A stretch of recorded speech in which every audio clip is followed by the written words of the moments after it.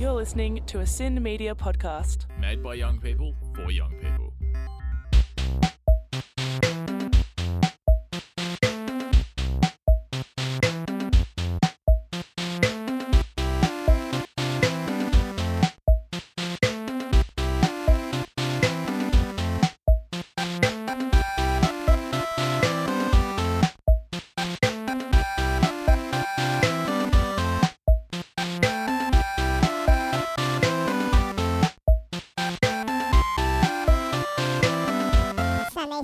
Before we start, I'd like to acknowledge the Wurundjeri people of the Kulin Nation, who are the traditional custodians of the land on which I am located. I would also like to pay my respect to their elders, both past and present, and extend that respect to the traditional custodians of the land on which this content reaches. You're listening to Sweet Talk with me, Sal, and I am joined by Zak and Shelby of Easy Browns, the swivel-eyed psych rock four-piece from Naarm, Melbourne, who have just released their record Down on the Farm independently on September 4th. Down on the Farm is presented as a kind of conceptualized storybook type record. Am I right in saying that each track on the album is kind of like a farm-centric microcosmic story or world? Yeah, it is. It's just a collection of stories, really. I think I sort of only started thinking about it as sort of like a weird sort of like a collection of short stories towards the end. It revolves around sort of the regional vibe and escaping from the city. But essentially, it's like conceptual based on using animals as tools and just survival of animals and climate breakdown, really, and just escaping the urban lifestyle for somewhere with a bit more peace. Down on the Farm is the first track of the album and, of course, the album title. It's a song of idealistic rural living, as you've just kind of mentioned. Did Easy Browns indeed jump on the hog to split some logs during the writing and production of the album? Yeah, kind of. Yeah, we put together a lot of the songs like when we got a little place up in Wangoom with some friends had like an Airbnb on a property they have up there. So we kind of went there for a week and a bit and worked on all the songs, just like living together out, like kind of in the farm, I guess. We felt pretty spoiled, and we just had this big sort of communal lounge room space downstairs. The place is actually where Goom Fest has been held, which is like a festival down out west, like, you know, sort of Wangoom's near Warrnambool. But like, does Divide and Dissolve when recorded one of their records there, or they recorded or wrote their record there? Yeah, the place has got sort of a bit of musical history, so it was a good little place to get away to and yeah, get some rural vibes going on.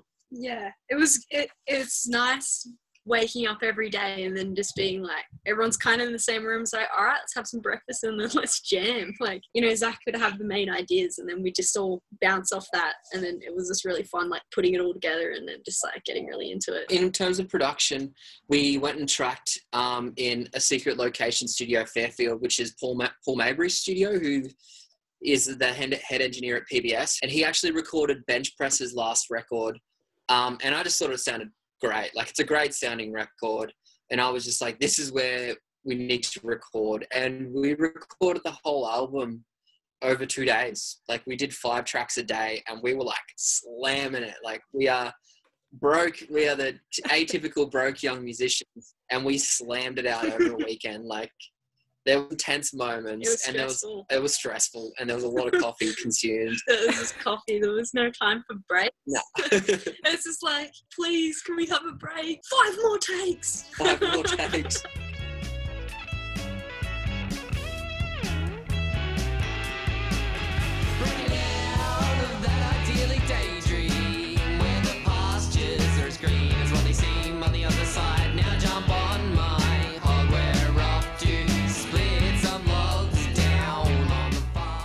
I mentioned the hog before, and another nod to the hog on the album is the frantic and frenzied Hog Wild.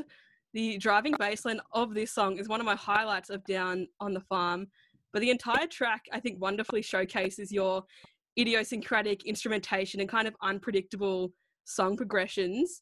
What is running through your minds when you write these songs, and how do you keep track of all of the pieces to an Easy Browns puzzle? I think Hog Wild just started with a riff. It's just a and I was just like, I don't know, just the wavy like whammy bar bit, the wow, and I don't know, hog wild. Yeah, it is a bit weird, hey. Also, it was kind of inspired by Crash Bandicoot, and there's definitely a little part in the song where it goes into the instrumental section. I don't know, that like long jammy bit where I made a bass line sounded like really similar to like the actual song that plays on the whole level. The first level's called Hog Wild, and it's just got the songs on it are the best. Like, and I've actually discovered, I think a lot of influence I've got from music is from games, especially the Crash Bandicoot games, like Crash Twinsanity on PlayStation 2, that the soundtrack to that is literally all a cappella voices, and it's just hilarious. Like, it's so fun and driving. On the original Crash Bandicoot game, there's Hog Wild is the first level where you ride like a hog through this like series of mazes, and the second level with the same hog is called Whole Hog, and each of the choruses references those games. Like, the second one, it's almost like you're in a courtroom and I'm just like, give us the hog and nothing but the whole hog. Yeah, I don't know. That's just what was going through my head when I was writing it. And I think like those kind of like influence from the game. Like, I feel like the ideas with that song all kind of fell together, because there was this, even in the chorus, it's just like, it's just like like you're just going down the highway sort of. So it's just kind of like everything kind of just fell into place, and then with the jam section and like thinking about the video game and like the songs that were playing in the video game and stuff. So that one's fun to work on, I guess. Yeah, that was the first track that we actually wrote. This was well before we even went to Wangoom and went and stayed down the farm. But yeah, it's just fun. It's just silly.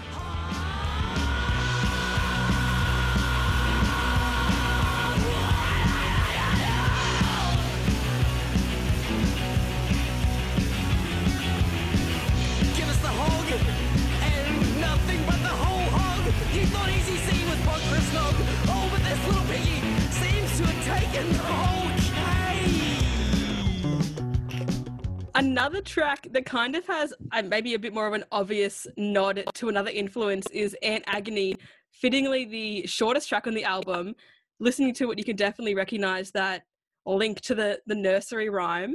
Did you kind of dip back into any other children's stories or nursery rhymes when conceptualising the album, or is this kind of a one-off one? Dance go marching one by one, hurrah, hurrah. Yeah, that's the one. And I was also listening to, I'm always listening to a lot of the Kinks, but was also listening to a lot of the Kinks at the time.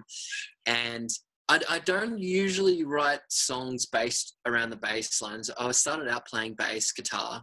And it was only really when I started playing a lot of guitar that I started writing a lot of songs. But that was one where I had the bass line before I had the song, and it's quite a bit different now with Shelby playing it. Shelby simplified it, I think, to go with the song a bit more. But yeah, I don't think there is more nursery rhymes. There might be little references in there, but and funnily enough, Aunt Agony is actually also a level on Crash Bandicoot Twinsanity. So Crash Bandicoot concept album. Everyone just mute Crash and put Down on the Farm when playing instead next time, and it will sync up perfectly. It'll be like Dark Side of the Moon, and it'll be like Echoes by Pink Floyd in that scene in 2001: A Space Odyssey. I don't know if you guys have seen that YouTube video, but it's pretty good. The ants go marching one by one. A soldier stops to cock their gun, which is leveled at the crumbs for which they've come. The proles fulfill their role, carrying the loot back home to. The ants go marching two by two home. Scantily clad rat inhabitants. Tell us the story of the little rat character that features in this track. I was living in Scott Vale, and there was like the floor in the front two rooms was like sinking, and there was huge gaps along the floorboards and where the floor was, where there was holes, and I could just hear like rats scurrying underneath my bed and stuff at night, and just like scratching in the walls all the time. And it was just like, it was a super derelict house. Like the rent was super cheap, and there was a couple of us living there. Like I first moved in there with who I'm living with now, Dan MacArthur from Electric Toothbrush, and I was living with Guy Perkins as well. when I first moved in there. And there was heaps of revolving people who lived in the house. Like I lived with Liam there for a little while, from also the drummer for Easy Browns. I lived with Brody there for a while as well.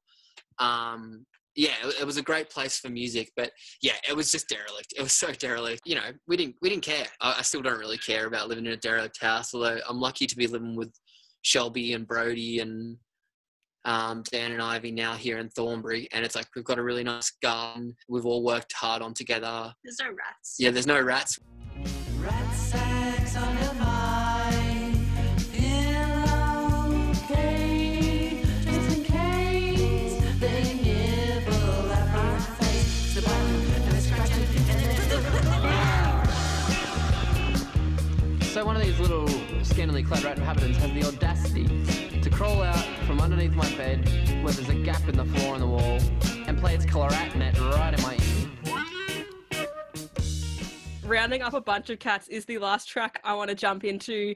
It's got wiggly flute melodies, delightful harmonies, and very homey psych rock guitars. It's the track in particular that I found very reflective and kind of thought-provoking. Is it kind of an Easy Brown's priority to have your listeners ruminate on the nature of existence to this kind of extent? I think it reflects heavily now because everyone's slowed down so much and is doing so much more for themselves and doing so much from scratch rather than having everything bought in. It's pretty much just an ode against consumerism as well, really, because, you know, if you can produce things locally and like do things in a more homely, like you can do everything yourself. It's just about having the time to do it. Or feeling like you have the time, and most people don't feel like they have time for anything at the moment.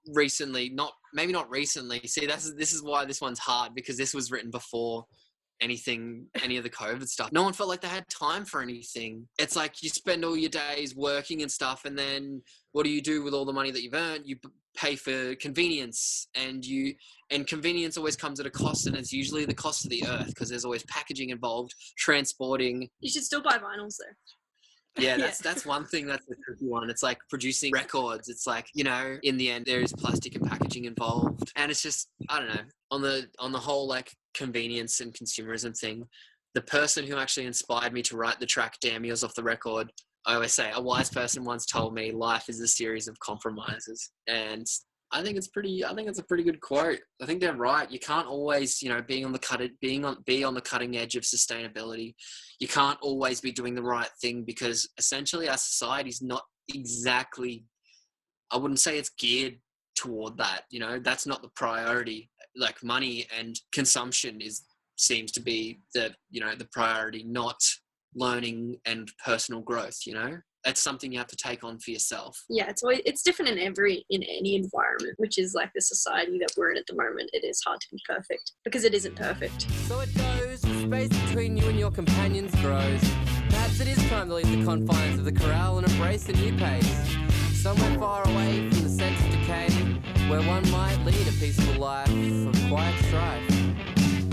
It's like rounding up a bunch of kitty cats alone.